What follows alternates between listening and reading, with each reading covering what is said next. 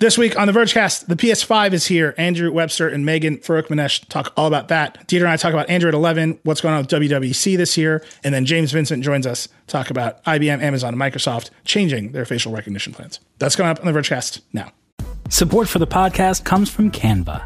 Presenting to a group of your colleagues can be nerve-wracking, so why not ease some of that anxiety with Canva? Thanks to their AI, you can start with a simple prompt and watch Canva go to work. Choose your favorite style, customize the content, and that's it. You're done.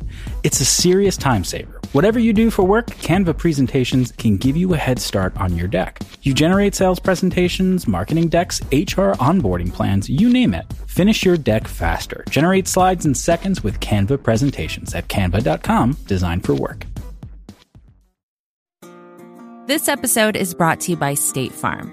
If you're a small business owner, you know that it isn't just your business, it's your life. And whatever your business might be, you want someone who understands.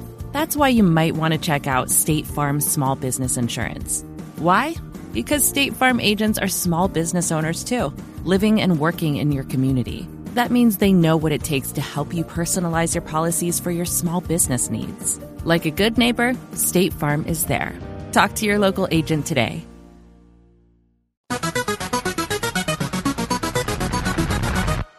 Hello and welcome to the Vergecast, the flagship podcast of the next generation of gaming. I was trying to do my game voice there, Dieter. Did it work? No, not at all. You gotta get lower. All right. Excited. Well, we're going to stop that immediately. Hi, I'm Neil. I'm your friend. Dieter Brown is here. I'm your constant companion. We have a lot going on in the show this week. The PS5 came out this week. Andrew Webster and Megan Farouk-Manesh are going to do a whole segment on the PS5 and the games that we saw. That's going to be great. Android 11 beta hit. Dieter pulled that apart. We got to talk about that. Google sued Sonos for patent infringement. You know, I'm in it. And Apple announced what's going on WWDC, so that's all going on. And then James Vincent is going to join us and talk about the spate of announcements we've seen from big companies pausing, with many caveats, their facial recognition plans, selling that software to the police. So a lot going on. Before we start, as always, what week is it, Neil?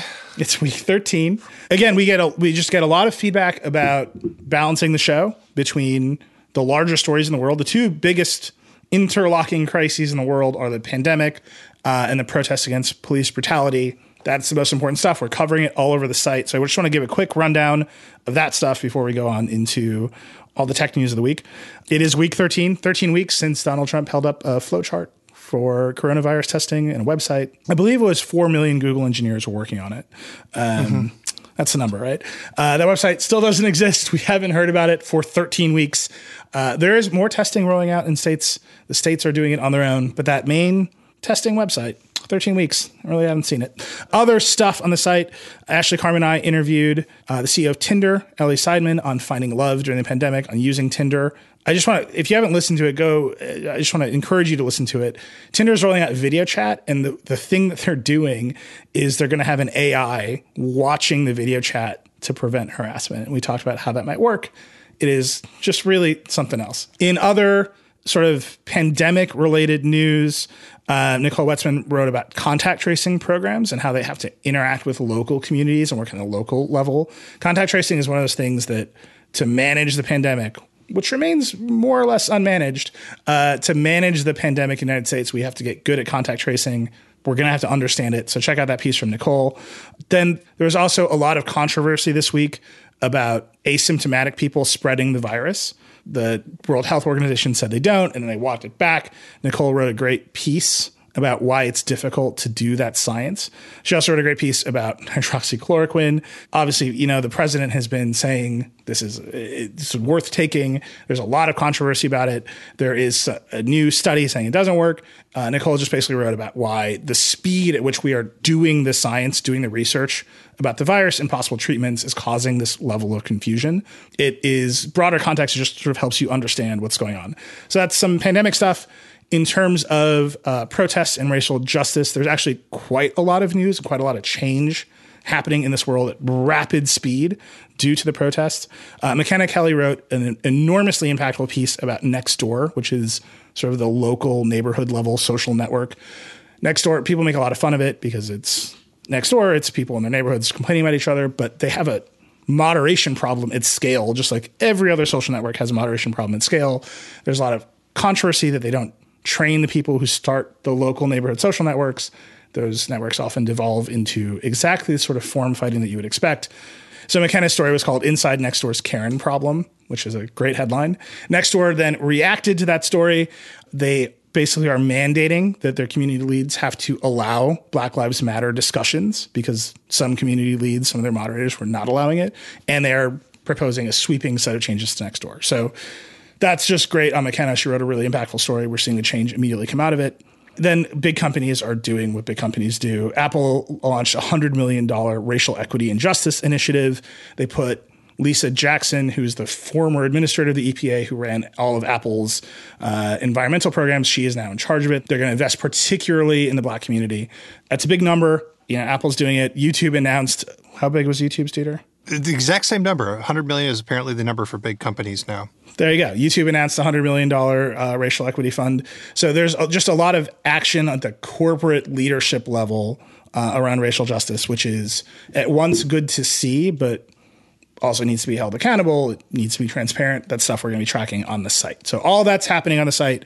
I want to, again, emphasize, we hear from our audience that stuff is important, but they also want us to talk about tech stuff. And there was a lot of tech news this week. So don't doubt for 1 second. That's our priority. It's the coverage we are talking about. It is the two biggest news stories in the world. They dominate everything. They color everything. It's on the site. Go check it out. Our reporters are doing a great job. Very proud of that work. But there's other stuff to talk about too. So here's what we're going to do. PS5 came out yesterday. If you're listening to this now, you know that we're coming out late. It's because our normal recording time was at the same time as the Sony PS5 stream. So we held it back a little bit so Andrew and Megan could do that coverage. The rest of our team could do that coverage. I'm just going to tell you, I'm pretty bad at talking about video games, and they are really good at it. So I'm going to step away. Here's Andrew and Megan talking about PS5. Hey, it's Megan for Open Edge here with The Verge. And it's Andrew Webster. So Webster, we just saw the PlayStation 5. They finally did a reveal event. You did, and it is definitely a video game console. Okay, so for people who haven't seen it yet, trying to do your best to describe it, what does it look like? Okay, so imagine Michael Bay doing a new Transformers movie, and the cute little Baby Yoda style character is a clam, but it's also a Michael Bay style robot. That's a very strong description. So, okay, we have this new console. It is very different, I think, from what other consoles usually look like. It's kind of it looks a bit like a router with a marshmallow wrapping, but I don't hate it. I think it's actually kind of nice to get a change from, say, my Xbox or my old PlayStation.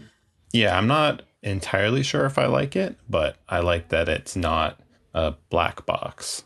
Totally. So in terms of what we actually know about the PlayStation 5, it's not too much beyond specs. We don't actually know the pricing, for example. We do know they're releasing two versions, one with a disc drive and one that's digital only. I'm curious what your take is on that. I think it's smart, and it kind of falls in line with what Microsoft is supposedly doing. As our good friend Tom Warren has reported a bunch, there's likely going to be a cheaper version of the Xbox Series X. And this seems like it's going in the same direction for the PS5. Although I'm curious how much just knocking off the optical drive will really lower the price. So I'll be really curious to see what the final points are. At this point, I think it's interesting to just not have one altogether. I can't remember the last time I bought a physical game. I mean, usually I just download stuff now and then kind of delete as needed. Yeah, but you don't have a very large selection of children's Blu-ray discs either. So that's a very important part.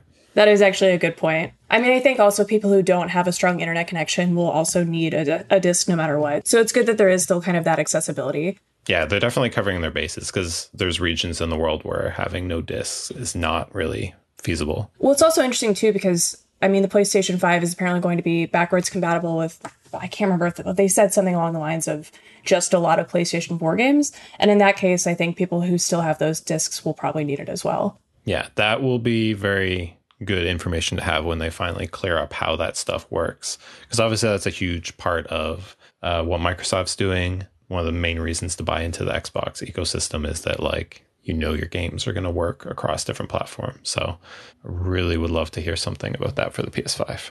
Well, speaking of games, we did see a lot of stuff they showed off yesterday. What did you think? Are there any games in particular that stood out for you? Yeah, so I mean, I'm definitely, like most people, looking forward to jumping into more Horizon Zero Dawn with the sequel that is for some reason called Horizon Forbidden West, because Horizon Zero Dawn wasn't confusing enough. It looks very cool. And I mean, Resident Evil 7 was one of the scariest games I ever played. So Resident Evil 8, or Resident Evil Village as it's called, the VILL is the Roman numeral. It's very important. Of course. Yeah, they all look great. Ratchet and Clank, always, bright and colorful. Looking forward to jumping into more of that. I think it's really interesting to finally get a Spider-Man game that will star Miles Morales, although they're now saying it's not an expansion, it's not a full game, it's a standalone experience, which we've seen before. It is kind of a bummer to not get a full Miles game yet, though. Yeah, although that being said, like, it sounds similar to Uncharted Lost Legacy, and that's, even though it's slightly smaller in scale, is, in my opinion, the best Uncharted. So I think it'll still be good. I think I'm just really ready to ditch Peter Parker. I'm very bored of his story. I feel like we've seen it so many times, and I don't really enjoy playing as him anymore. Yeah, as much as I like swinging around New York. So we also saw a bunch of either new titles or smaller titles that are really exciting, I think. One that I'm personally stoked for, because I am, of course, a crazy cat lady, is Annapurna's Stray. Annapurna, I think, has a really good history at this point with publishing good games. Like, I can't think of a single miss they've had so far. And with Stray, it has this really cool, like, neon-drenched, like, cyberpunk kind of thing, except that it seems like you play as a cat, wearing a backpack, which is extremely important. Yeah, I mean, that screams next gen to me. It's all I want, really. So, overall, what do you think this means for the PlayStation 5 and the next gen? I mean, I'm a little torn, I guess, because on the one hand, like, everything we saw looked really cool, or at least I got what I wanted: a new Horizon, new Spider-Man, lots of cool indies, terrifying new Resident Evil. But the thing I didn't see, I feel like, is what makes this next gen, like why I need a PS5 to play these games. You and I just finished playing The Last of Us Part 2, which is a pretty good game that really makes use of the PS4 hardware. And I guess these games don't necessarily seem like a huge leap from what we've seen so far. I go through this with every new console cycle, where as soon as it launches, I'm generally a person who comes on really late, because I feel like until I think it's more than 5 is my standard. Until there are more than 5 games that are exclusive to that console, I won't buy it. Because until then, it kind of just feels like building on the same thing I already have. So it kind of feels the same way when it comes to the next-gen Xbox as well as PlayStation 5.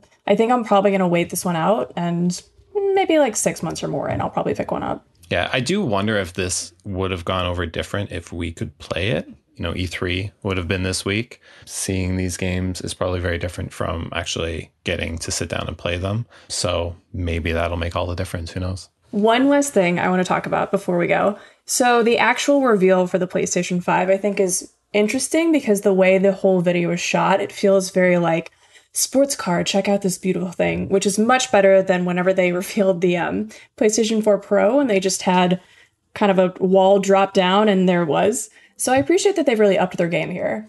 Yeah, I think in a lot of ways, the shift to having these pre-recorded things has been very beneficial for companies. Cuts out all of those awkward moments. At least we still have that to look forward to as we're all stuck inside.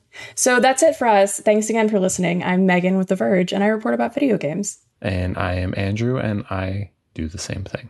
All right, that was great. My thanks to Andrew and Megan. I think the PS5 looks crazy. Dieter, you mean it looks crazy, right? I just hate how much attention it draws to itself. I love that they went for something. I just wish that they went for something that I felt comfortable having be massive and huge in the middle of my living room, because I'm going to buy it. Yeah, I mean, who are we? I just think it's like the disk drive one, to me, it's like GameStop went to Sony at the last minute. And they're like, here's a check. We still sell CD-ROMs. That's our business. That's what we do at GameStop. You need to keep making this one. I think there's a good argument for like used game sales and all that stuff, but never has any product looked more like it was forced to include a disk drive than the disk drive PS5. All right, go look at pictures of it. It's fun to dunk on. Send me your best Photoshops. We're going to take a quick break, and then we got to talk about Android. We got to talk about Apple. We got to talk about this Google Sonos lawsuit. Lots going on. We'll be right back. Support for this podcast comes from Canva. They say Rome wasn't built in a day, but you know what you can get built in a day? Your creative deck. You can generate creative decks to use for all your important presentations with Canva. Thanks to their AI, you can start with a simple prompt and watch Canva go to work. You want a sales presentation for a tech company? Done. Create an employee onboarding plan? No problem. Just type it in and watch Canva work its magic. You'll have generated options in seconds. Choose your favorite style, customize the content, and you're done. It's a serious time saver at work, so whatever you do at your job, Canva presentations can give you a head start on your deck. You can generate sales presentations, marketing decks, HR onboarding plans, you name it. It's AI for every department. It's easy to learn, it's even easier to use. And because it's built in Canva presentations, you can stay focused on the task at hand with no app switching. Finish your deck faster. Generate slides in seconds with Canva presentations at canva.com, designed for work. This episode is brought to you by State Farm. You've heard it before. Like a good neighbor, State Farm is there. But it's more than just a tagline, because State Farm agents are small business owners themselves who live and work in your community. And if you're in the market for small business insurance, who better to work with than an agent who understands what it takes? State Farm agents can help you create a personalized insurance plan that fits your small business needs and budget. Talk to your local State Farm agent today about small business insurance. Like a good neighbor, State Farm is there. All right, we're back. Dieter. Yo, yo, yo. What are you doing to me, man? Let's start with Android. Android 11's out. You had the beta. You've been using it. What's going on? I have the beta on a Pixel 4 XL. I think it'll work on Pixel 2 and up. If you don't have a Pixel, it's coming to a few other phones this summer, but nothing really major. It's like they're actually backsliding a little bit in terms of beta availability, in my opinion. But it's the pandemic. Maybe a bunch of companies couldn't get their ducks in a row. Anyway, it's here, and I did a big look at all of the stuff that's in the beta. And to me, the headline is they fixed text messaging. No, come on, you can't say that to me. No, they didn't. Well, okay. They fixed the problem that you are going to run into inevitably on Android. And I think if you're not in the US and everybody uses iMessage, you hit on iOS a little bit too, of having 3 to 5 text messaging apps that you have to use. So they separated out all of your notifications from your texting apps into its own section. And that's like fine, whatever. But the thing that they did that's more important is the notifications in that section have like their own rules. So you can, when you set priority on a conversation, it does something different than if you set like alerting priority note thing on a standard notification. If you set silent on a conversation, it's still up there at the top. Whereas if you set silent on a standard notification, it basically like disappears from your entire life. And what that means is you can have a bunch of group chats that don't annoy you. You can have notifications from your boss or, your family or whoever break through your do not disturb if you want. And you can actually manage having 3 to 4 chat apps, but still have all of them feel like they're in the exact same place. Okay. I didn't quite understand this until I watched the video, but let's try to explain it to people. I'm going to ask a series of demo questions. So what you're saying is I've got WhatsApp and Facebook Messenger and Signal and Telegram and Google's standard Android texting app on my phone. Yeah.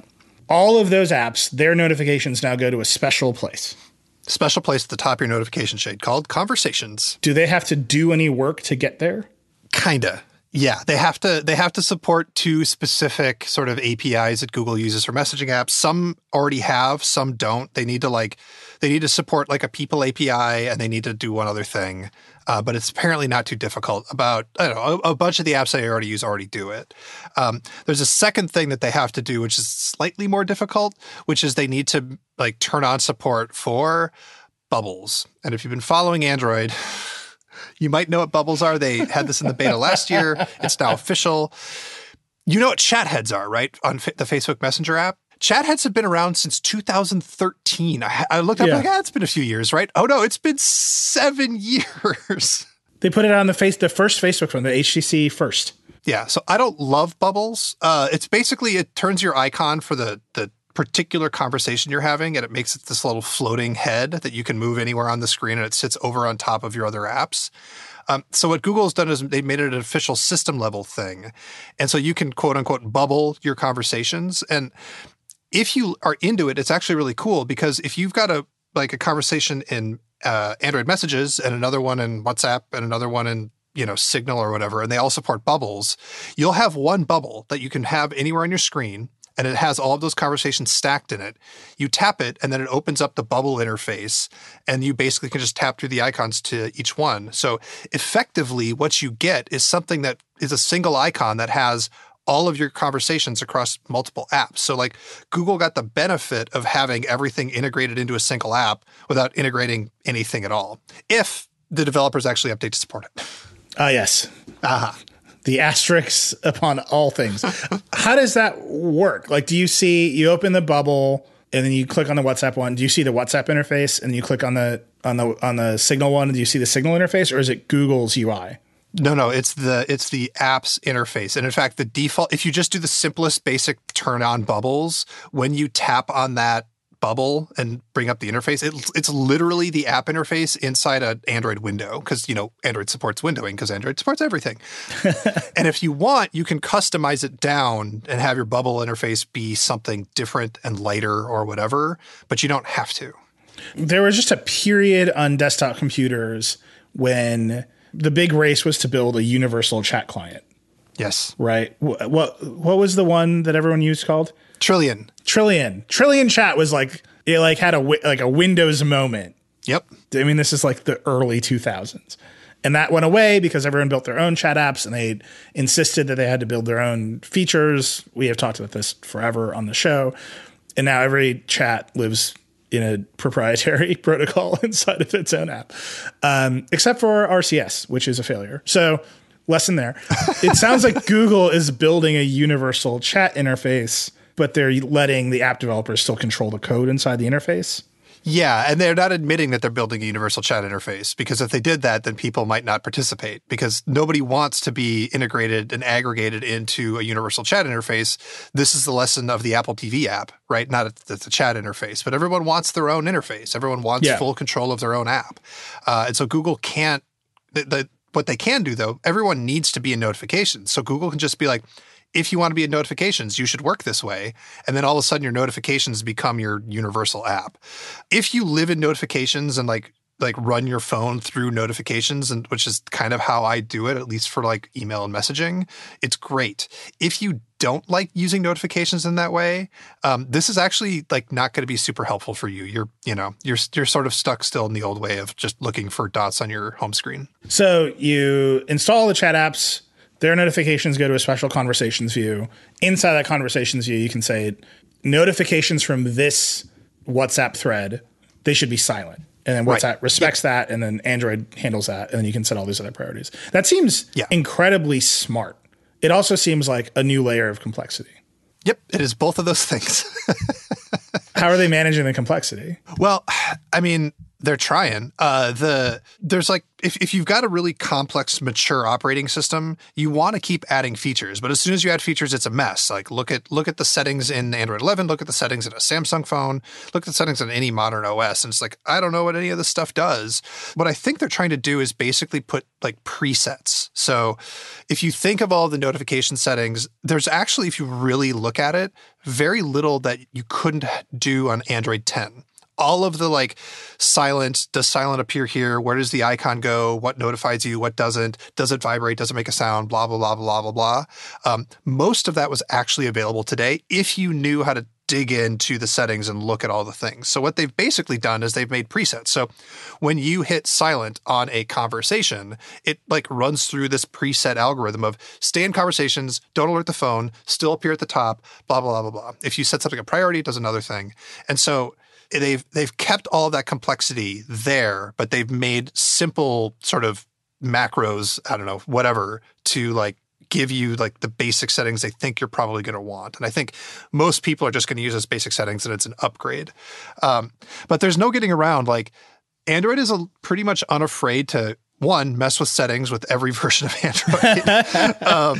And two, they're willing to put a little bit of complexity in front of users and trust that they're going to like follow Google along with these new metaphors, which as a person who's obsessed with like the different metaphors that companies put in their, screen operating systems, I find fascinating, because Apple is also gotten more confident in putting more complexity, metaphorical complexity in front of users with iPad OS. With iOS, I think there's still a little chicken. Yeah, I mean, there's like a part of it where it's like we trust the users to follow are metaphorical complexity, and there's also like we have no idea what we're doing. Yeah. Yeah. I'm not going to say what I think is happening where, but I think the reason that the phone is staying static and the iPad is changing, you can make your own decisions. Yeah. At the same time, like Android 11, it seems to be just veering towards a bunch of iPhone ideas.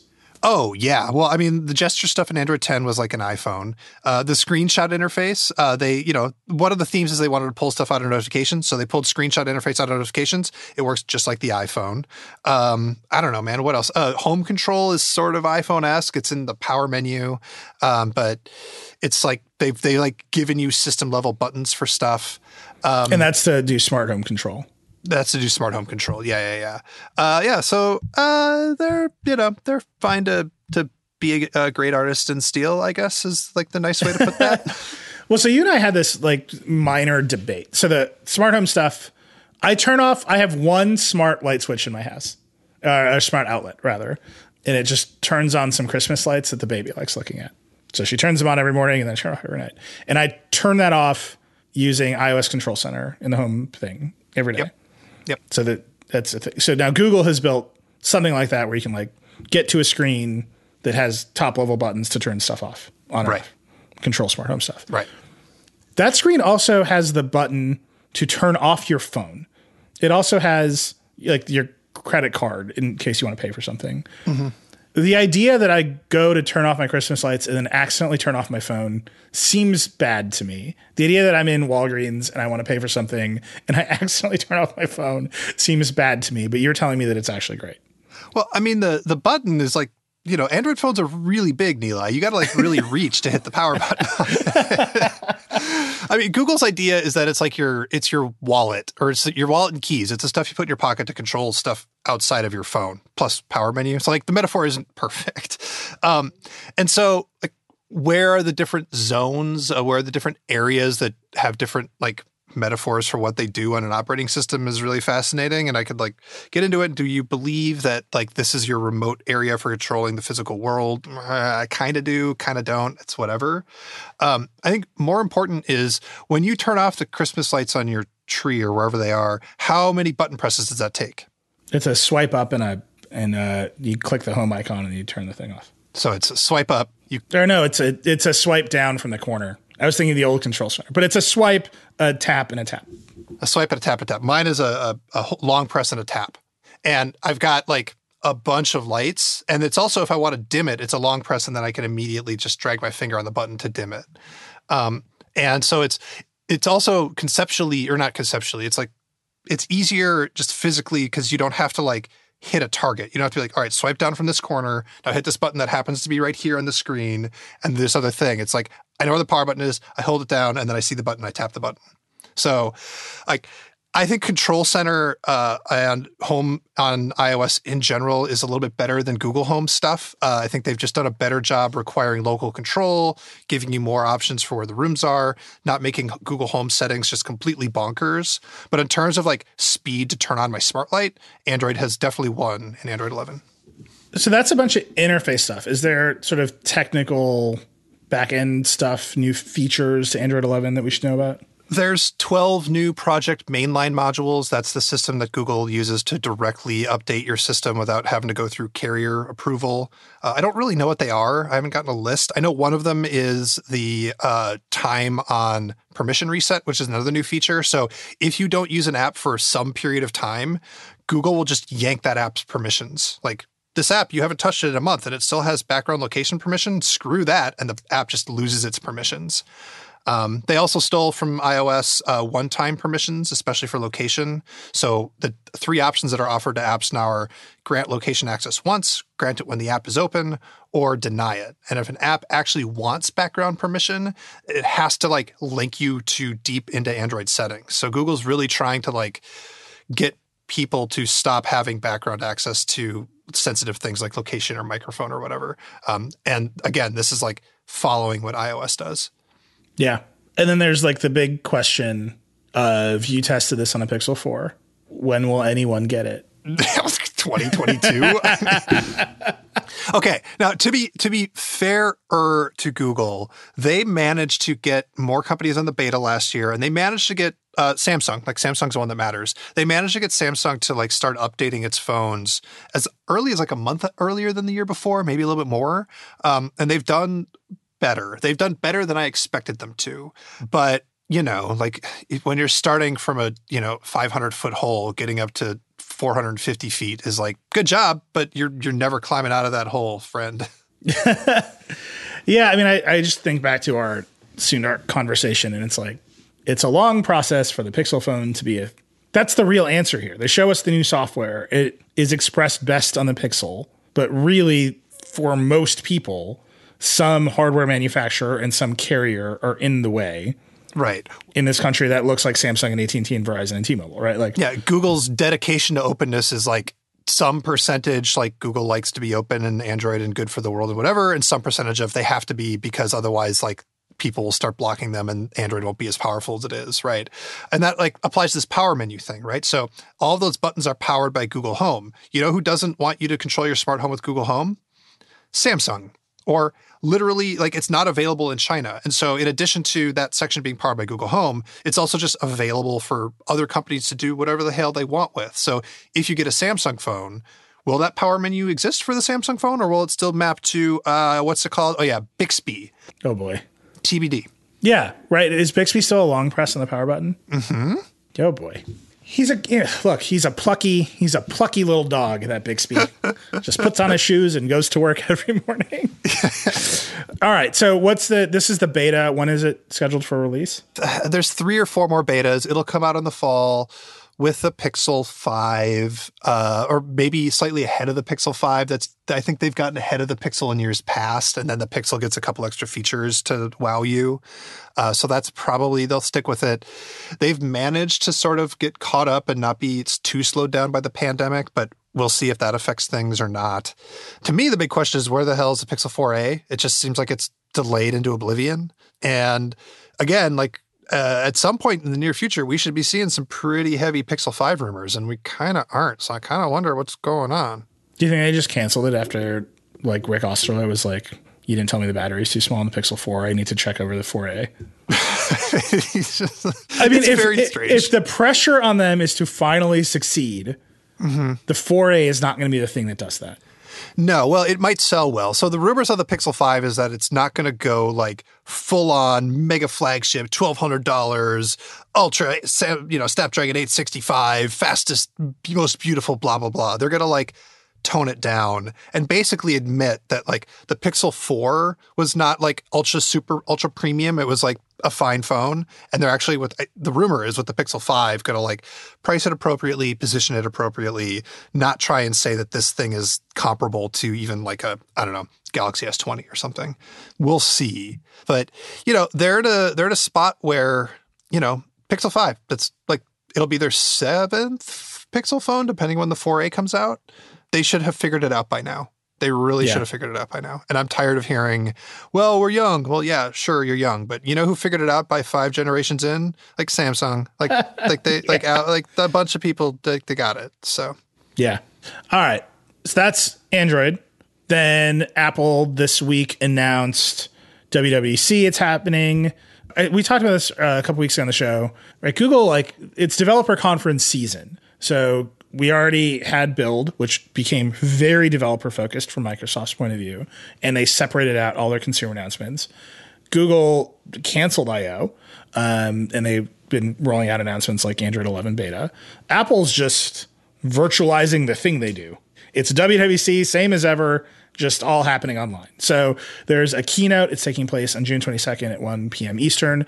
I have a little bit of fun news. We're going to obviously live vlog the keynote. Walt Mossberg is going to join our live vlog of the keynote. Hey, that's great. They conned him into doing it with us. So, right, June 22nd, 1 p.m. Eastern, Apple keynote. We'll just see how they do a virtual keynote. We'll see if, Craig Federighi is socially distanced away from Tim Cook. We'll just see how they manage it. But they're going to have a keynote. I mean, that stage is pretty big if they decide to do it at the Steve Jobs Theater. So. Right. Are they going to do an empty theater? Many questions about the staging of the Apple keynote. Okay, that's happening. But there's rumors that this is a monumental keynote. because the rumors are they're going to announce the transition to ARM for the Mac. Yes. And right before we started recording, Dieter said, man, we could talk about that for 1 hour. Yep. Because we could definitely talk about it for 1 hour.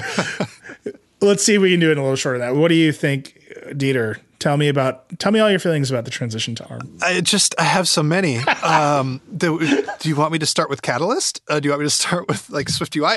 So look, we've seen the Mac make processor transitions before, but those were in like different eras, right? And so there's like possible analogous things we could see from like the Intel transition. And it's one of the things that Apple did is they didn't just make an emulation layer and just say, here you go. They did this thing. It was called Rosetta. It was like sort of an emulation, sort of not. There's a bunch of layers in the API. So when you make a program for an operating system, there's abstractions. And so you ask for something and the operating system provides it for you. And a lot of that like asking and providing doesn't care what the processor is. So there are things that can be done to have this like not actually be that big of a problem. But fundamentally, like eventually the processor needs to be called by the app. And so who knows how they're going to handle that? Are they just going to straight up emulate it, which is what Microsoft does with Windows on ARM, but they can't emulate modern apps that are 64-bit because blah. Are they going to have some weird in-between option? Are they just going to say, rewrite your app? Sorry, guys. Like there's actually a pretty wide array. And everyone's sort of assuming that Apple's got this because Apple historically has got this. They've figured out a bunch of transitions in the past. And I want to be optimistic, but I also want to be really realistic that switching a desktop operating system to ARM is not an easy thing. It's not a fast thing. It's not clear what you do to the existing user base, and it's not clear what you do with existing apps. Because if you buy a Mac, you expect the Mac to run Mac apps. And when you start having to add asterisks to that, it gets a little bit dicey. And I'm not just talking like the standard, like, oh, who knows if it'll run Photoshop. Like, there's a bunch of possible weird gotchas for people with Mac apps. Like, how is this thing going to run Chrome? Like, that's a big question, right? Yeah. I mean, what is the question for all computers is how badly will Chrome run on your computer? So not to go fully historical here, but Apple has pulled this off before. They switched from PowerPC. Well, actually, they've done it twice. The original Mac ran on the 68K processor. That was a whole system of processors made by Motorola that hit the end of its line. They switched to PowerPC processors, which are made by the AIM Alliance. This is a real thing. Apple, IBM, Motorola. It was like Apple buying chips from IBM was a shockwave moment because they were big competitors. So they switched from 68K to PowerPC. They were able to emulate 68K on the PowerPC, so it was seamless. All the apps ran. And then they did that. Then Steve Jobs comes back to the company they had bought Next. When they switched from PowerPC, the PowerPC roadmap ran out. Like they basically just like couldn't do it was the G5 chip. They couldn't get it into a laptop. This is ancient history. So they decided to switch to Intel. Steve Jobs stood on stage and said, we've had this secret project in the works in the basement forever. It's OS X running on Intel. And I think the thing we are forgetting in that whole transition is not only was Apple transitioning the processor, they were partially along a massive operating system transition. So there was I think it was called OS 9, Mac OS 9. They held a funeral for Mac OS 9. This is a real thing that Apple did. They had a coffin on stage and they put the software box for classic OS 9 in the coffin, and they had a funeral for their operating system. Technology used to be a lot funnier is what I'm getting at here. Can you imagine like Google holding a funeral for like Android 10? Yeah. Like they're not going to do it. But they transitioned their entire operating system to OS 10, which had a Unix kernel, like the whole thing. They were pushing developers to OS 10. Stop, port your code from the old operating system to the new one. And then along there, they had the Intel transition. Apple does not have that same moment of we're canceling our operating system. They're not setting a bunch of, and they were much smaller, right? They're selling many, many, many fewer computers and at a smaller developer base. They do not have that moment of, hey, in the middle of one big transition, we're going to layer on a processor transition that makes the computer faster. So what you really want is an OS X application. And to make the best OS X application, you want it to run on Intel because it'll be faster. Right now, they've just got what you want is a Mac with a long battery life and high performance, we're going to seamlessly switch the chip in it and everything will be the same. Yeah. Well, so the question is, can they say everything will be the same? Will they try to say everything will be the same? My strong hunch is that as good as they are at this and as much better we think that the ARM processor that Apple can make is going to be than whatever, Intel can make for laptops these days. I don't know that they can say, like, you don't have to worry about it. We got this. It just works. No problem. Like, I think they might have to throw some asterisks out there, and they might need to throw Intel under the bus a little bit in this. And those are all things that Steve Jobs did in that announcement about the transition. Like, you should go watch it. It is actually basically like every Steve Jobs keynote. It's incredible, but it's also really, really instructive to see how direct and blunt he was. Like, here's how this transition is going to go. It's going to be a little rough. Here's how it's going to work. This is what you need to do. This is why we did it. This old stuff is bad. We wanted to make this thing and we just couldn't. So we're going to make this thing instead. And he laid it out. And I don't know, man. I don't know if you've been watching the way Apple does keynotes lately, but they're not fond of saying this might not be perfect. Yeah, I mean, you and I were talking about this yesterday. What is time? We were talking about this, and I just keep coming back to that first Apple Watch keynote, when they announced it, and Bono was on stage, and they had videos of supermodels running through Africa. It was insanity, and then they had to completely reboot the product and its interface over time.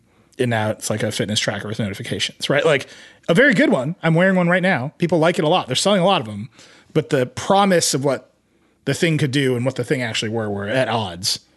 That's their mode, right? Like that's Apple's mode. They're very bombastic now. It's fine. They make a lot of money. I'm not saying this isn't a bad strategy for them as a business, but their communication style has definitely shifted from the sort of Steve Jobs mode of, I am aware of all the trade-offs. I have made a decision. I know some of you will be mad at me, but I think it's the right choice, to there's only one decision, Apple has made it. And this kind of transition does not allow for that style of communication to be perfectly effective, I would say. I also think the open questions around, and the trade-offs are obvious, right? Like we think the ARM processors, Apple's A-series processors are very fast, right? Benchmarks of them on iPhones and iPads suggest they are very, very fast. We know iPhones last a long time. We know iPads last a long time. They seem very fast. They have a lot of headroom. What happens when you take them out of the thermal environment of the iPhone and the iPad and you try to run them at max performance for extremely sustained periods of time in a laptop chassis? We have no idea. Apple is pretty good at this stuff, but we actually don't know. What happens when you take, we just reviewed the Mac Pro, which is an Intel processor and AMD GPUs, right? They could not, until just a month ago, 3 days ago, 5 minutes ago, Adobe was not supporting their GPU architecture for accelerated rendering in Premiere. Well, they're about to pull the rug out of that whole deal. Yeah, theoretically. Yeah. Is Apple going to be able to make GPUs that compete with AMD's GPUs that they insist on using, that compete with NVIDIA's GPUs that everybody wants them to use and they don't?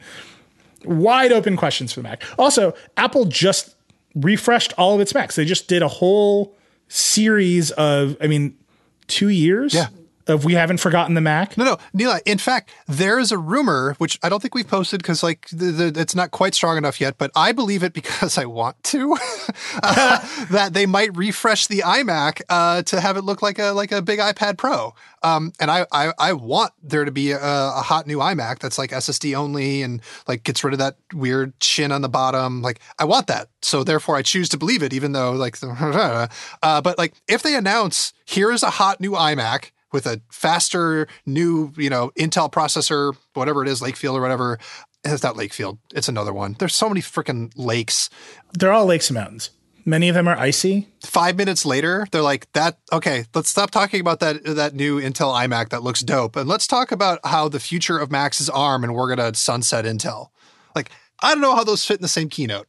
Yeah, it depends on how fast they think their transitions will be. And I think my expectation here is that it will take a long time. Yeah.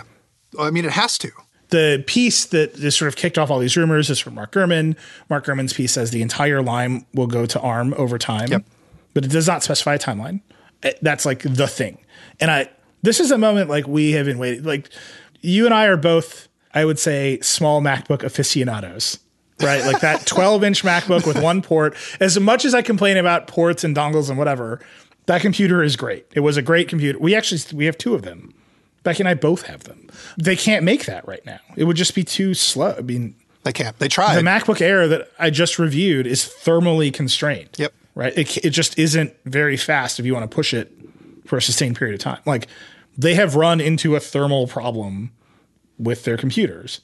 It's interesting to me that on the Windows side, that does not seem to be the same kind of constraint. Yeah, there are thermal problems, but a lot of manufacturers solve it by being willing to make their laptops a little bit thicker out of different materials or whatever. They also, I mean, if we're going to talk about Windows, like you can go buy ARM Windows machines right now, and they have an interesting number of benefits, but also like more constraints than we expected. And they're also like not very fast. And so the going assumption is that Apple can do what Qualcomm couldn't and make a fast chip, because Apple does that on phones, and tablets all the time. But, never underestimate Microsoft's ability to screw up an app framework transition. But there are dangerous roads to go down when you are going to try and support both ARM and Intel at the same time, which whether or not they're going to sunset Intel, assuming they are, they still are going to have to support both for a while. And Microsoft hasn't managed that very well. And so Apple needs to make sure that it does. So at the very beginning of all this, you brought up Chrome, which is like half a joke and half extremely serious business, right? If you make a laptop and it runs Chrome badly, I know people are going to react to this. If you make a laptop and it runs Chrome badly, you have made a bad laptop. And that's not because I love Chrome. It's right. Like, Chrome destroys my battery life and is slow and is wonky and whatever. Chrome is an aircraft carrier of a piece of software. It's not great, but it is the thing people want. Mm-hmm. Right. It's the standard. It's, when you get a new laptop, what do? You run off to download Chrome, and then Walt tweets at you to download Safari instead. There's an active effort, people evangelize Safari because Chrome is the default. And it is at the point when Microsoft made the Surface Pro X, which is an ARM computer, they dropped their own web browser, Edge, and they moved it to Chromium so that they could improve the foundation of Chrome such that it ran well on their computer, such that they could manage the ARM transition. I don't know if I'd say that's the reason, but it's one of them. Sure. Of the 500 reasons to do it, I would say that ranks in the top 5. Okay. Right. We need processor independence, and the browser that everybody wants has to run well in the processors we choose. So we're going to more actively control that code base and express the Chrome engine, the Chromium engine in Edge. Oh, so you're saying they didn't do it so that Chrome will run better. They did it because people want Chrome. We're just going to give them Chrome, but we're going to give them the Microsoft version of Chrome. That, I believe. Yeah. Right. There's a web standards, whatever. It's all in there. And then I think next to that is there's a chance ARM can build a product like the Surface Pro 10 and Intel can't. Yeah. So if we want to build products like this, we need to be in control of our own destiny. Yeah. Right. And Electron isn't going away. So we should make that work better on ARM. I mean, it's gone away for me on the Surface Pro X. I just run PWAs of individual app windows, and honestly, I would use Safari on the Mac, except that Apple doesn't let you make single site browser windows to turn Gmail into an app on your Mac with Safari. It's very strange. Does Fluid still exist?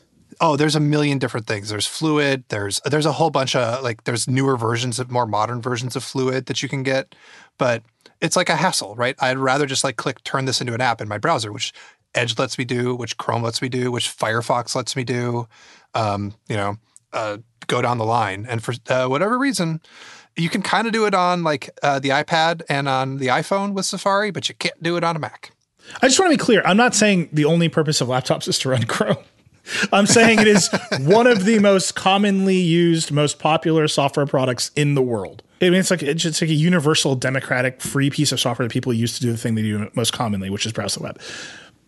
If you make a laptop and using that piece of code makes your laptop suck, you've kind of missed a trick, right? And that's already the case with Macs. And the answer is use Safari instead. Okay, fine. But when we review Mac laptops, I'm like, the battery life sucked with Chrome because that is important information for people to know.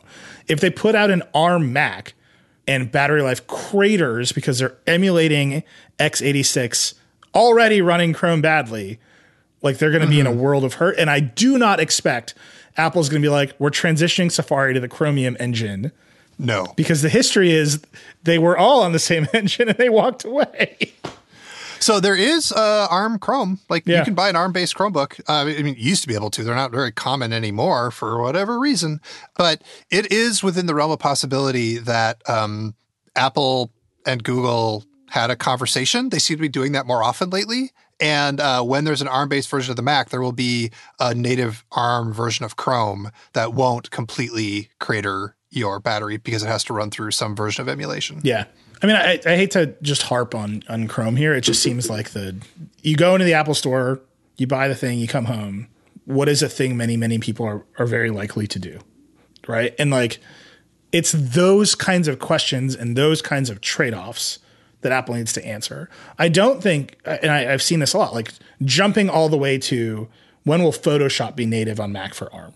The people who are buying Photoshop, who are spending thousands of dollars a year on Creative Cloud subscriptions, they know, right? Yeah. And they're going to keep buying the Intel computers to do their work until it's ready.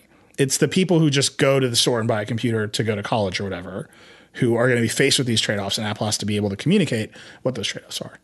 All that said, I really want this to happen because I do kind of want to see what an A-series processor without thermal constraints can do. We've been waiting to see it for years. I do want a new 12-inch MacBook. I do not like my 11-inch iPad with the keyboard cover. Like, every time I use it, I'm like, man, I wish this was a Mac. Like, I wish I could window these apps. Like, there's a bunch of stuff the Mac does really well in a smaller form factor with long battery life would be amazing. I think the danger here is that they don't communicate well. Yeah. That's the main danger. There is also the danger that they will screw up either the app model or the transition or whatever. Like we saw them try and get people on Catalyst and that has not gone well. So they don't have a perfect track record right now in recent history. So I'm trusting they're not going to screw it up, but I am also trusting that they're not going to screw up the communication. And that's two levels of screw ups that are going to multiply on each other if they don't get it right. So the risk is very high. Yeah. And I also think that the risk that sort of the Mac application community just decides it isn't worth it is very high, right? If you are, we bring up Adobe a lot, but if you are Adobe or your Cinema 4D or any of these huge products that people use, and you're being asked to like support a new processor architecture, and Apple doesn't seem to like you very much, and many of your customers are just using Windows, like that pro Mac ecosystem, it just starts to look very different. That said, they did make a big deal out of the Mac Pro and how much of the pros and blah, blah, blah, blah. Yeah. So. But if you're a pro shop, I mean, this cuts both ways. You're not just a consumer buying a laptop. You're running a business that depends on computers in some way. And you look at the cost of dealing with a processor transition and whether or not the apps your team needs are available. And you weigh that against the cost of screw it, we're just switching to Windows. Yeah. Well, I was talking to a designer friend of mine at a big company, and he was like, dude, we haven't used Photoshop in like 2 years. We moved everything to Figma and I can do all my work in a Chromebook. And he's like, that's just better for me. And like, why would I buy a Mac? Why would I care about Adobe? Like and that's like a big company. There is a world in which something else is happening next to all of this that we're not paying enough attention to. And like this processor transition actually doesn't matter because everyone's using Electron anyway. Because we got to get somebody from Electron. The problem with Electron is there's no like CEO. It's an open source project. So it's composed of like multiple committees of people who have real jobs. I'm going to figure it out. I'm going to get somebody from Electron on the show. Okay. Hey, Neil, I remember when we said we weren't going to talk about the ARM transition for an hour? Where are we at? 55 minutes? We should talk about this Google countersuit against Sonos. Oh, man, this is so emo.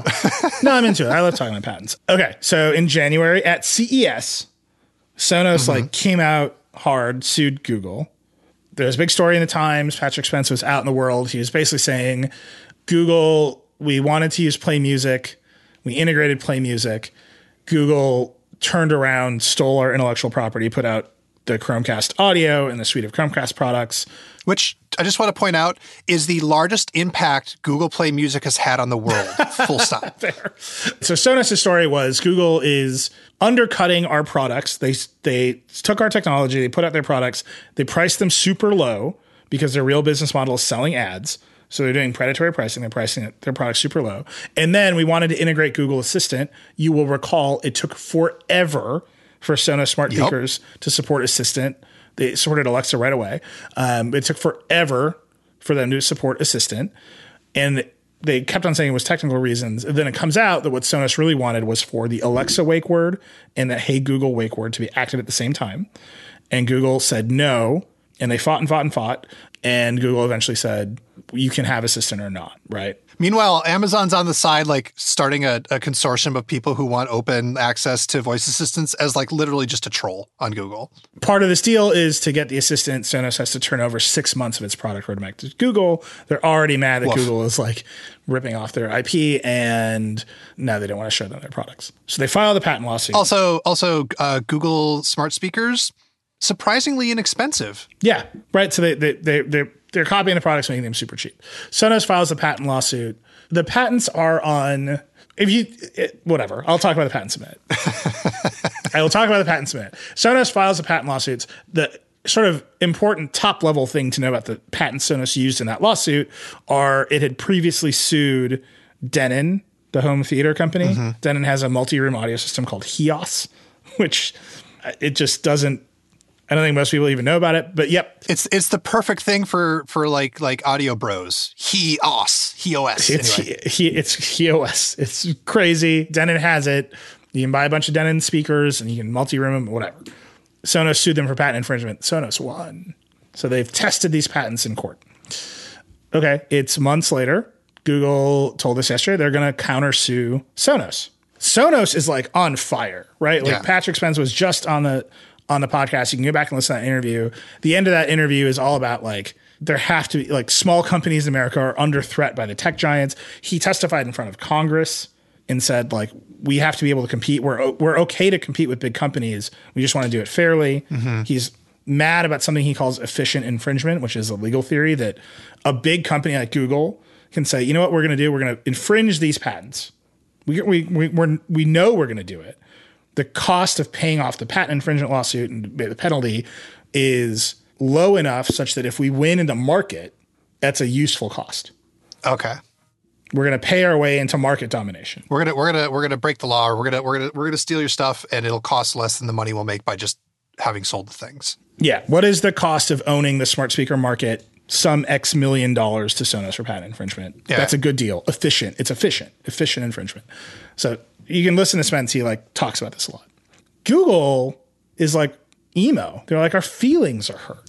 It's insane. They're just like, oh, why? They're a huge world-spanning global mega corporation. And they're like, why did Sonos say such mean things about us? Yeah. So Google has insisted that they have all these, they have lots of patents. They buy companies, they get their patents, they file lots of patents. Google is like, we helped them. We assisted them in integrating Assistant in Google Play Music. That's Google's whole thing. They're helpful. That's their like motto. So here's their statement. Google is proud of its more than 5-year partnership with Sonos and has worked constructively with Sonos to make the company's product work seamlessly by building special integrations for Sonos. Right. So Google's position is we don't want to do this, but we have to defend ourselves. Here's our set of patents. We're going to sue Sonos right back. Okay. So that's kind of the state of things. I would look at this and say what Sonos wants is to be treated more fairly. They're an older company. They're not a new company. So they do have this patent library. They've been building and engineering and developing the stuff and patenting it over time. And so, their position very clearly is we just want to be treated fairly. We're going to use our patents that we think you're copying as a leverage in a negotiation where we want to be treated fairly. I do not think what they want is to win a patent lawsuit and then collect licensing fees from Google. Well, and Patrick Spence in particular knows better than to think that just having a lot of really great patents because you're an old company is a path to success. He used to work at BlackBerry. Yep. Yeah, he knows. He absolutely knows. Spence's response to Google filing the lawsuit is fiery. Yeah. So I emailed him yesterday and said, hey, Google filed. Here's our story. Do you have a statement? I won't read the whole thing. You can look at it. It's long, but I'll just read the heart of it. As we saw in the past with Eero and have seen most recently with Zoom, Google seems to have no shame in copying the innovations of smaller American companies in their attempts to extend their search and advertising monopolies into new categories. And so what he's specifically referencing there is Eero was another small company now owned by Amazon. It's the way these things go. Google put out the Google Wi-Fi, dramatically undercut the price of the Eero, and then made it the first search result when you search for Eero. And like that decimated Eero's business. And then their business went upside down and they had to sell themselves to Amazon. They bought advertisements on their own website to show it as an ad. I do not believe any company buying its own product counts for shit. I'm sorry. Like Google, like whatever. I will say, you are right. They did some really sketchy things. But at some point, like when Google doing a sketchy thing with the search algorithm is the nuclear thing. It's what Yelp has been accusing them of. And it's like, it's the thing that like, once you can prove they've crossed that Rubicon, like all bets are off. Google is fully evil. And like, I'm not saying that like buying your own ad is not evil rather. Like, sure. That's right. That's cheap, whatever. But we don't have them dead to rights that they actually messed with the algorithm. Right. What they do is they take the 10 blue links, which are the algorithm, which is can't touch it, pristine, organic search, got to be the best information. And they just like scoot it down the page. Yeah. And then they put boxes full of Google shit above it. And then so you can, whatever. This is like deep into like Google, angry at Google territory. This is what every company says to us. What he's saying about Zoom is Zoom became a competitor and the Google Meet button just got bigger and bigger and bigger in Google Calendar. Yeah. Right. And like they're using their dominance to extend it into other categories. Right. Okay. So that's like the shape of it. What I will tell you is, and I'll write this piece up because honestly, who else is going to write this piece up? When you look at the patents that both companies are asserting, it will drive you crazy. It will make you frustrated that software patents exist, like in a deep emotional way. So Sonos's patents are like syncing audio streams on multiple devices. Okay. That's hard. They had to figure it out. They got their patent on it. Great. But should they be able to block everybody else from doing it in a similar way? Like, I don't know the answer to that. That's like a deeply philosophical question. Right. Setting up speakers. They have a patent on that. Right. Does the Google product look substantially like the thing that Sonos has patented? Yeah. Well, and this gets into like methods. Like you patent a method, you don't patent the idea, blah, blah, blah, blah, blah. Right. It's like deep in the weeds. Google's patents are just all over the goddamn map. Like, I'll just be honest with you. Like, it's a patent on one of their patents is literally the sort of the inoperable part of it. Describes how it's a patent on sending wireless signals to an audio device, but the audio device that it's talking about, like the system it's for, is for like smoke alarms. And it's like a patent on like wireless smoke alarm sensor stuff, but the patent is written so broadly that Google thinks it can apply it to the Sonos wireless speaker. Does that make you happy? Does like, are we happy that we're at this point with patents? Like, no. There's a patent on search across multiple services. Like you've got a bunch of music services and you search for a song and it shows you all the services on. Google says it has a patent on that idea. Are you happy? Are we happy that exists? Like there's a level of this underneath it all where the leverage they're using against each other is like, oh, I feel icky about all of this. Right. Like it's actually dangerous to like start setting precedent on these patents, letting companies do things or not letting companies do things because those patents end up like being kind of important to make all sorts of different kinds of technology. Yeah. And so like that, I'll write up that piece. I will take the time to try to explain all the patents are. Whatever. There's a lot of hearings. There's something called a Marksman hearing or Markman. Sorry, I'll take that in. There's something called a Markman hearing where the first thing you have to do is argue in front of the court over what your patents actually mean. Great. So like you're not even at that step of this thing yet. Google has to reply. They have to deny each other. I think all of this comes down to they are negotiating against each other. And they happen to be using patent lawsuits to do it. I think once you step through the negotiation to what happens if Sonos gets very loud about, we think this core bit of multi-room speaker technology is a patent that we should enforce all the time. Yeah. Well, right? Like what happens if Google says our patent on authorizing DRM to multiple devices is operable and we're going to enforce it? That's bad. Like there's some real tricky stuff in there. So I think, I don't know, like I said, there's the business strategy stuff. I'm pretty clear on where I stand on that, right? Tech giants are really big. Google is, they want to be the adorable, helpful company.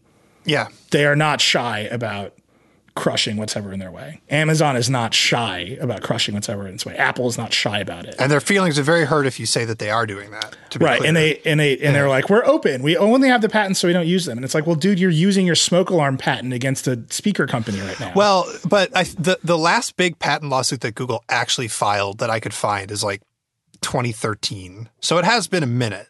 That doesn't mean that this is good and they're cool and whatever, but it has been a minute. Let me ask you one last question. We sort of know using lawsuits as like negotiating tactics to get a better business deal. Like that feels fine. Yeah.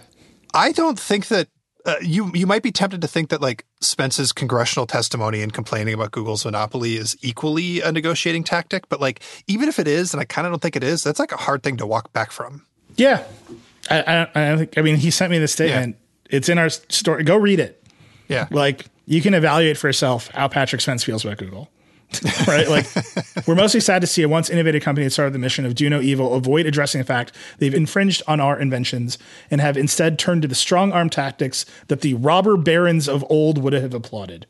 Wow. I don't think he's worried about conditioning his feelings about Google.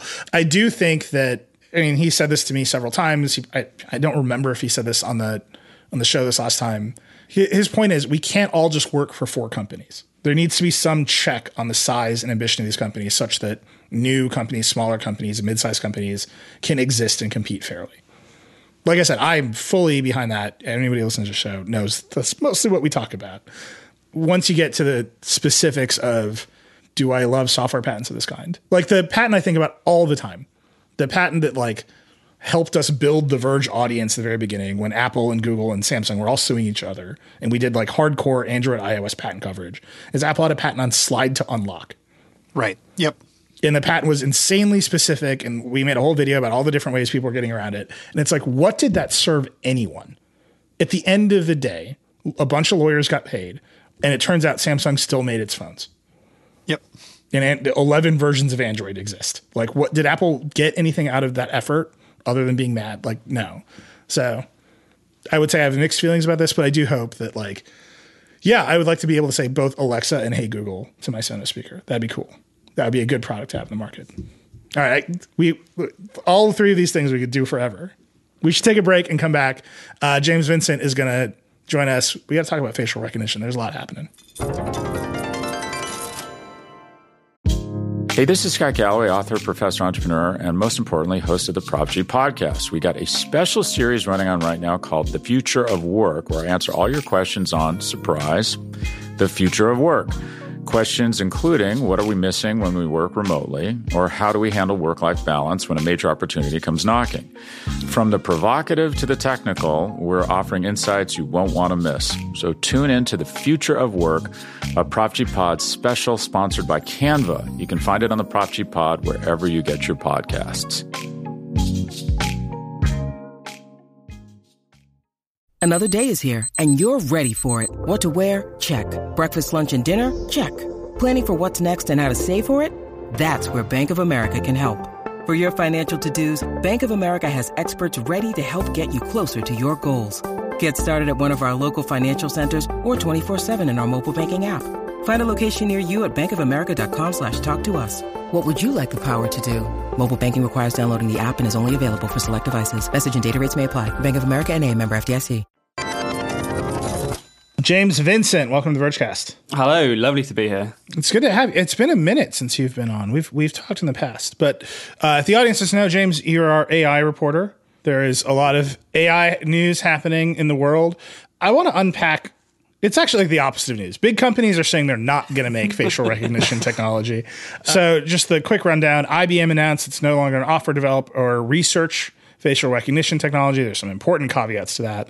Amazon has banned the police from using its facial recognition system called Recognition for the next year, which is another caveat. Are you is that internally caveated? And then Microsoft, which has sort of talked about this a lot, has said we will not sell facial recognition to the police until Congress passes a privacy law.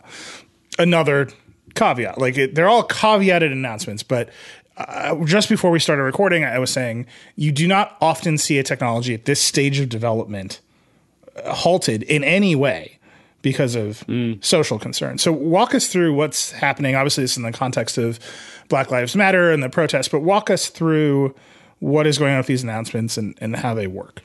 Yeah, I mean, so I think something that I definitely want to highlight up top is the history of criticism of these systems, which goes back years. And there's a few researchers, particularly Joy Buolamwini and Timney Gebru, who in 2018 published a paper called Gender Shades, which they really sort of provided the first comprehensive empirical evidence that there are racial and gender biases with these systems. So that's been a line of criticism that's been picked up, pushed forward by people like the ACLU. And now, obviously, with the protests across America and greater scrutiny on, police and law enforcement in general, that's now pushed that to the fore. But these criticisms go back years. So it's really important that they're now being talked about and action is happening. As you said, there's been 3 announcements, IBM on Monday, Amazon on Wednesday, Microsoft on Thursday, but each of them deserves different caveats. Amazon and Microsoft announcements obviously goes together because they're going for a 12-month ban. And IBM's goes in a different slot because they're saying we're going to stop doing this totally. However, I would say that I've been desperately trying to get IBM to answer some specific questions about the sort of scope of this ban, and they have been very unhelpful. I don't know. You both will have experienced this before when you go, okay, so I have a little question here and I'd just like a yes or no answer. And how do you feel about giving that? And they'll go, James, we've written a blog post. Yes. If you'd just like to read the blog post, that'll explain everything. And you go, yeah, no, I read the blog post, but I had some questions about the blog post. And they were like, no, but have you really read the blog post? Anyway. For a company who makes software that claims to like understand the breadth of human knowledge and is able to like actually literally debate you, the inability to engage in a discussion about its products is fascinating. Maybe you're actually talking to their debate AI and not to a real human. Oh my God. Yeah. It turns out Watson sucks. It only generates blog posts with ambiguous claims and cannot answer a follow-up. So James, real quick, just give us a brief intro. How does facial recognition work? So facial recognition is based on machine learning, which is a sort of technology that looks for patterns in large data sets and then tries to predict or find those patterns elsewhere. In this case, the patterns it's looking for are measurements based on your face. Now, there's lots of different ways that these algorithms work, but basically they're looking for, say, the distances between certain landmark features on your face. That could be the distance between your eyes, from your nostrils to the tip of your mouth, between your eyebrows, all those sorts of things. So they will be scanning faces, they will be measuring those little points, and then they will be comparing them to a database. There's different ways that could happen. You might be doing a one-to-many find where you have a face that you've, say, recorded on CCTV and you're looking for it in a big watch list of people. Or it might be a one-to-one thing, which is what happens at a passport border check, where you have one picture, one face, and you're just looking to see if they're a match or not. Those technologies are implemented in very various ways. Some people use them to pull footage from CCTV that they analyze later. Some do live CCTV stuff. That's happened in London, for example. And some want to integrate them onto body cameras as well. So there's a lot of different ways this is coming out. But you're basically getting an algorithm that looks at your face and looks to see if it matches another. Let's start at the top, right? There was the Gender Shades paper. There is this just enormous body of evidence that facial recognition systems are biased against gender and race. Just unpack that a little bit. What does that actually mean in practice for people? What should people understand about that? So that means that the same system, when it's looking at a white face, when it's looking at the face of a person of color, it is going to be just less accurate when it comes to matching identities, when it comes to just simply saying, say, what gender it thinks that person is. These algorithms consistently get lower scores for non-white faces. I mean, it's really as simple as that. The huge, terrifying, scary things is when you think about how those judgments are then going to be used by people with power over your life, whether that's the law enforcement or whether that's a private company, many of whom are buying these systems and integrating them, say, into a watch list for their shop. And they are going to start going, well, system says you're on our naughty list and you can't come into the shop. And, what recourse do you have in that scenario? Right. So I always think of this in terms of the TSA. It's a a brown man who regularly travels with a bag full of batteries and wires. I have many interactions with the TSA, but I'm in the airport. Somebody's on a watch list. The TSA facial recognition system looks at me, gets it wrong, because it has a low accuracy score. It will look at me, get it wrong, and then I end up with no recourse saying I'm not that person.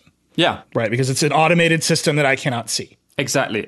And at that point, it's often the case that when you've been flagged by these systems, then that gives the individuals, the humans, the response, the opportunity to detain you, to question you, to take your stuff, to look through your stuff. So it gives them precedent. And that precedent is now biased in the way that we, think law enforcement more generally shows racial biases. Right. And this is, to me, the connection to all of this is our systems often just reflect the society in which we live, right? I mean, I keep thinking about Tay, the Microsoft chatbot that was like instantly trained to be a Nazi. Like inside of a day, the user training that the bot received made it extremely racist. Okay, so that's the big picture. I know you have some questions for IBM. And if you're for the listener, James's frustration with big companies telling you to read it, it's like it is the single most common thing that happens. Like companies often tell us to make things up or read between the lines so we'll seem smart. And I'm like, I would prefer to be very dumb and for you to be smart. And they're like, no, you be smart. It happens all the time. But here's my read of the IBM announcement. IBM's technology is bad. It isn't winning in the market. And they opportunistically took this moment to say, we're not going to sell it. So I don't know. So their technology definitely has problems, but they are doing badly and other companies are doing badly as well. So the basic truth here is that IBM, Amazon, and Microsoft, none of them are winning in this market right now. None of them are the big player in law enforcement facial recognition. The big players are companies you've probably never heard of. They're NEC, they're Gemalto, they're Idemia. And they're new players like Clearview. I'm glad you brought up Clearview because this has been, like you saying they're not winners in the market. This has been one of my big questions. There's been a lot of questions, especially around Amazon. They're the ones who have been, I think, maybe criticized the most for problems with race and facial recognition. But they said, we're not going to sell the police for a year. And I was like, do you sell the police now? And then Clearview AI came out with this like victory lap statement that's like, unlike Amazon recognition, our stuff is great and the cops can keep using it whenever they want. It was very strange. Yeah, so the thing is, I don't think anyone has a clear picture of exactly how many agencies in which states are using which company's technology. We really just don't know that. We know that some big companies, NEC I mentioned earlier, they're a Japanese firm. They're used by, I think, more than 1,000 law enforcement agencies in America in 20 states, but we don't have exact numbers for each of these firms. That's just something we don't know. So there are these smaller, well, NEC is not a small company, no. But in sort of our consumer world, we don't think about them much. Then these other smaller players. Clearview is a new company that was very quiet until recently when a bunch of reporting sort of thrust them onto the scene. They're not stopping. So if Amazon, Microsoft, IBM aren't winning in the market, if they can't walk away from the police and then get the thing that they want, right? And Microsoft wants a privacy law. Amazon presumably wants something to happen such that selling recognition doesn't get it in trouble anymore. Yeah. IBM is probably hoping somebody works really hard and makes Watson good. But if they're just going to lose to these smaller companies that are not as constrained in their behavior, what is the benefit of walking away from this market for them? I think it just reduces public scrutiny of them. And the other answer is that they will win in plenty of other ways. Facial recognition is one part of the services that they can provide to these law enforcement agencies, to ICE, to CBP, to all these sorts of government institutions.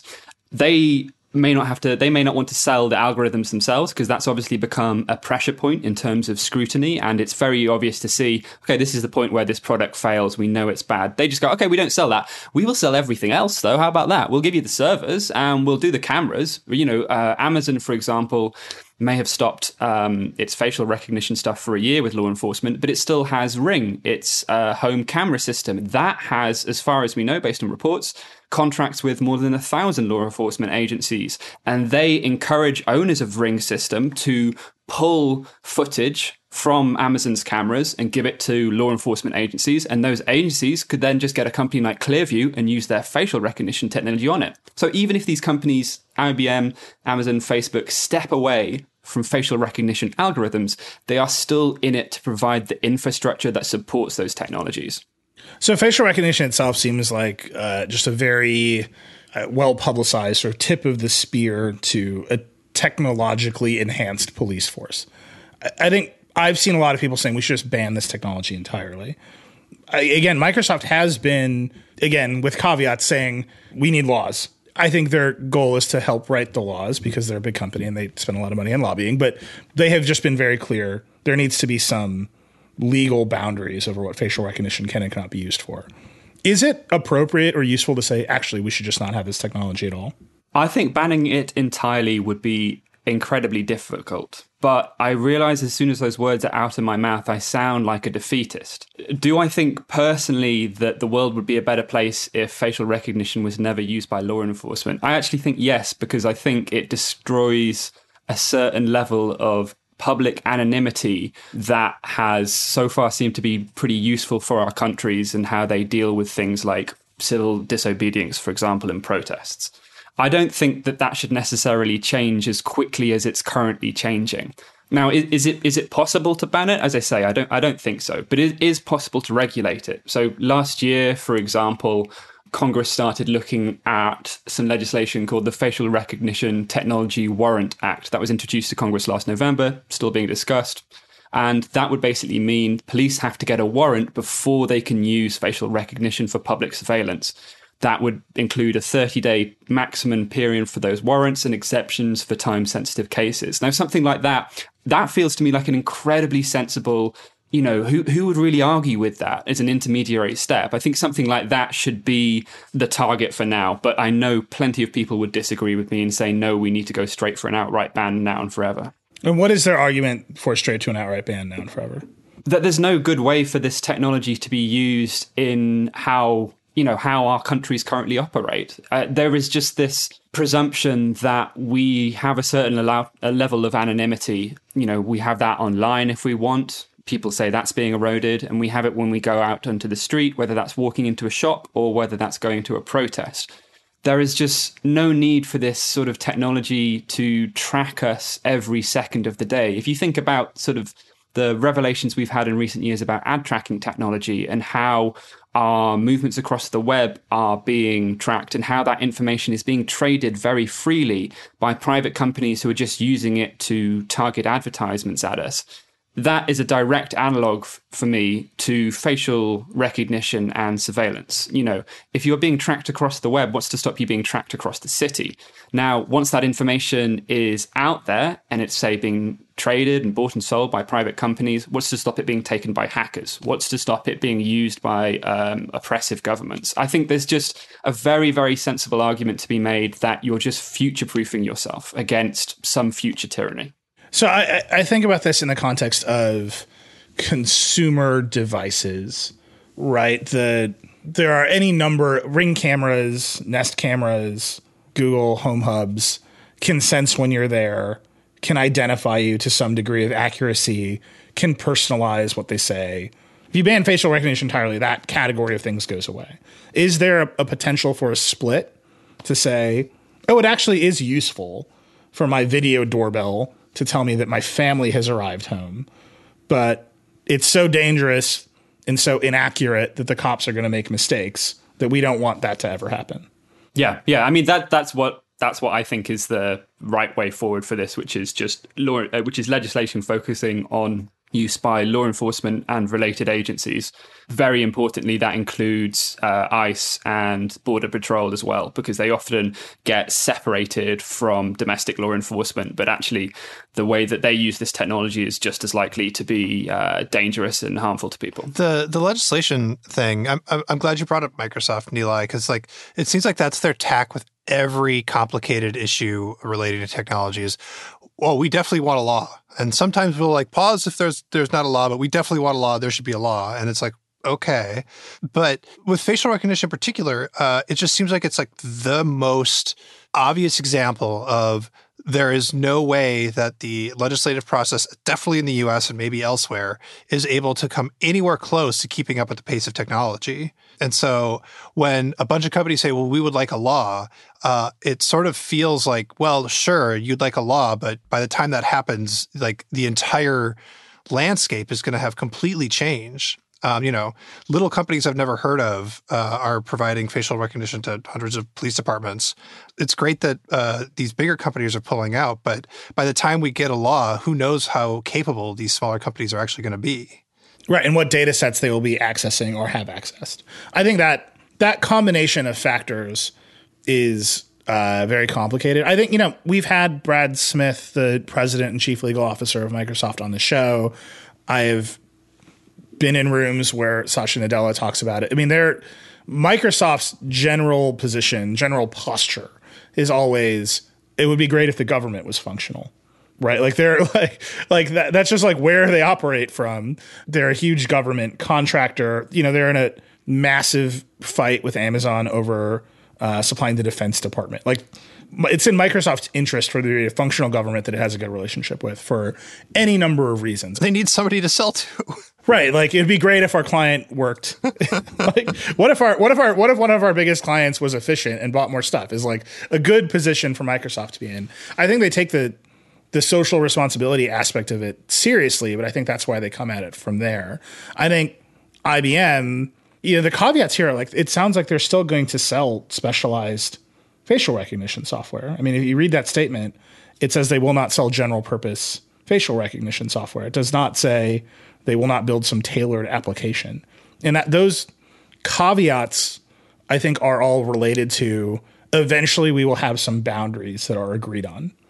And then inside of those boundaries, we can build a business. I think the bigger question for me is, well, the technology is still inaccurate. None of these companies have said we're going to invest hundreds of millions of dollars to make sure that we don't confuse two black faces, which is the problem that is leading all of the energy to ban this stuff. I would say that these companies have invested money in that. I don't think they're going to solve these problems, certainly not quickly, and that it just. If those problems are solved, that doesn't stop these technologies being used in bad ways. But IBM has created what they call a diverse faces data set. Amazon has sponsored research into improving those accuracy rates. But that still leads us to the question: okay, so you now have a perfectly accurate facial recognition system. Is that a good thing or not? That is worth diving into. Right now, the problem is we know it's inaccurate, and that has led to. We should not use it because it will lead to the same kinds of policing outcomes we already see that are biased across race and gender lines. If it's perfectly accurate, there are still an enormous set of problems. I think the question is, how do you even determine whether it's perfectly accurate? Is there an industry standard metric? Is there a test? Is there something that people will agree upon? So the sort of, as well as the work done by individual researchers, NIST, the National Institute of Standards and Technologies, which is a US government body that standardizes your weights and measures, for example.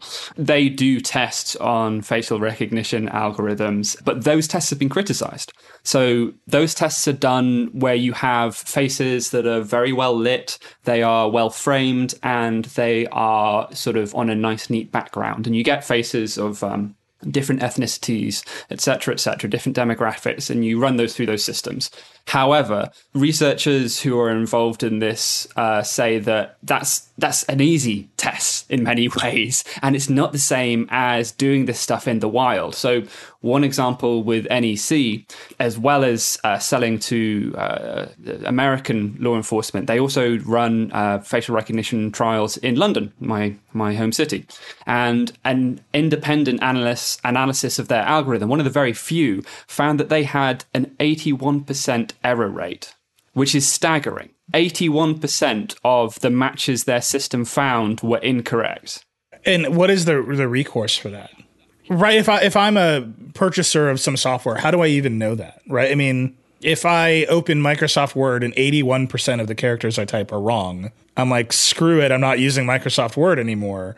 But if you're a shop owner and you're using the NEC software, how would you even know? Well, yeah, if you're a shop owner, you wouldn't. I mean, the trials that the NEC has been doing with the London Metropolitan Police, obviously, they have been designed to find out these sorts of things. And I should mention that the Met would dispute my figure of 81% there. They think there are better metrics that, surprise, surprise, make the software look much more accurate. And that's how they want you to judge it. But the underlying point here is that we are still finding out exactly how these things work in the wild, as it were, how they work in real life. And we're still finding out about these effects.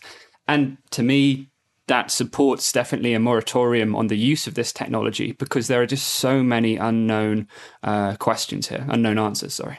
So I want to end by zooming all the way out and talking about action movies. Well, I thought you were going to go for general AI, so this is great. No, yes. James, will a general AI exist on what timeline? That's what you ask AI reporters, right? No, I want to zoom out to action movies and thrillers. I feel like so much of the sort of common perception of facial recognition is a scene from a Mission Impossible movie where they finally catch the bad guy's face. Right. They finally find out who the bad guy is, and they get one spy photo of him at a casino in Monaco. And then they hit the button and they find out exactly where he is in the world in 20 seconds because he walked through a train station, and they blow up the train station. That makes for a very good movie. But that seems like that's the promise law enforcement is making. Does not seem like the promise they can keep. And I'm just wondering how much of that sort of common pop culture perception of what the systems can do is coloring the actual policy conversation.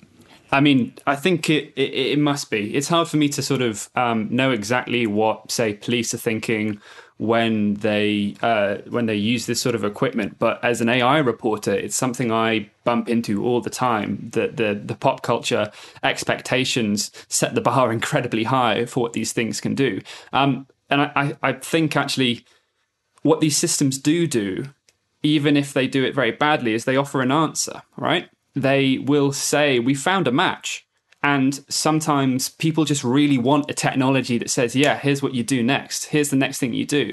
And I think that in itself is incredibly dangerous because, I don't want to get into the technical details of it, but one thing that's caused a lot of arguments is this idea of confidence thresholds, which is basically how certain should a system be before it gives you an answer. Amazon has been terrible on this, basically. They've changed their answers on what they think is a decent confidence threshold many times. And we've had reports from police departments saying that they just crank it down because they just want an answer. And I think that's that's something that technology, we love it for. It gives us answers, but we don't often, or we don't enough, scrutinize exactly where those answers come from. If I were a conspiracy theorist, and I'm not, but if I were, I would suggest that all of these very sexy, very accurate, very exciting scenes of people using facial recognition were planted to move the Overton window of what we think. But I'm not a conspiracy theorist, so instead what I will say is I don't like Batman anymore. Because there's that one scene in the movie. I mean, that is the plot of The Dark Knight. Exactly. Oh, I've forgotten about that. Yeah, it turns it off in the end. Right? He's like, no one should have this, but except for me right now. Which, by the way, is a wholly consistent and reasonable policy position for any individual to have. Everything would be fine if I was the supreme dictator of the tool. That is how I feel. I should just be in charge. Twitter's moderation policy is a problem. I'll just do it myself. Not scalable. So, James, what happens next? The fight continues, I think, is what a lot of the people who have been criticizing this stuff would definitely say. For a long time, companies have been, just not acting entirely. They've been acting disingenuously about this, basically. They've been burying their head in their sands a little bit and refusing to address this problem. This is now, even though these are 12-month bans, they're obviously temporary, and Amazon, Microsoft are obviously waiting for the news cycle to move on before they return to this stuff. It is still a staging post to invite greater scrutiny discussion of what these systems mean and whether they should be a part of public life or not. And I hope this conversation continues. All right, James, thank you so much. We'll have to have you back. It sounds like we're going to have you back soon. All right. Thanks to Andrew Webster and Megan for just making a part of the Vergecast. It was good. That was great. Thanks to James Vincent for joining us. We love your feedback. You can talk to all of us. Andrew is _Webster on Twitter. Megan is Megan_Nicolette with 2 T's. James is at JJ Vincent. Dieter is at Backlon. I'm at Reckless. Love hearing from you. There's a bunch of newsletters you can subscribe to. Dieter's newsletter, Processor, is where he subtweets Apple about being humble each and every day. That's out. You can subscribe to The Interface with Casey Newton. There's still a lot of 2:30 action. Casey just interviewed Snapchat CEO Evan Spiegel. That's in The Interface. Go read that. That's at theverge.com/newsletter and theverge.com/interface. Subscribe to those. On Tuesday, we're back with the interview show. McKenna, Kelly, and I interviewed Senator Ed Markey about his proposed national broadband plan, expanding broadband. It's a wild interview. It was usually when you interview like a senator, right? You're in person. He's got like a fleet of PR people, or you're on the phone. Yeah. There's like 45 people on the call. McKenna and I just talked to Senator Markey. He was just in his house by himself on Zoom, just freewheeling. You'll hear it. He's a character. That's coming on Tuesday. We're back on Friday with a chat show. A lot going on. Love your feedback. Hit us up. We like hearing from you.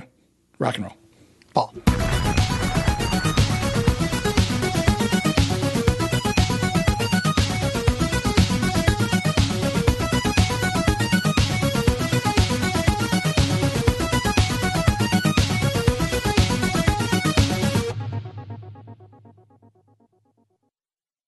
Thanks to Canva for their support. Canva wants to make your presentations come as easy as those thoughts that pass through your head. And thanks to their AI, you can start with a simple prompt and watch Canva go to work. Choose your favorite style, customize the content, and you're done. It's a serious time saver. Whatever you do for work, Canva presentations can give you a head start on your deck. You can generate sales presentations, marketing decks, HR onboarding plans, you name it. Finish your deck faster. Generate slides in seconds with Canva presentations at canva.com. Designed for work.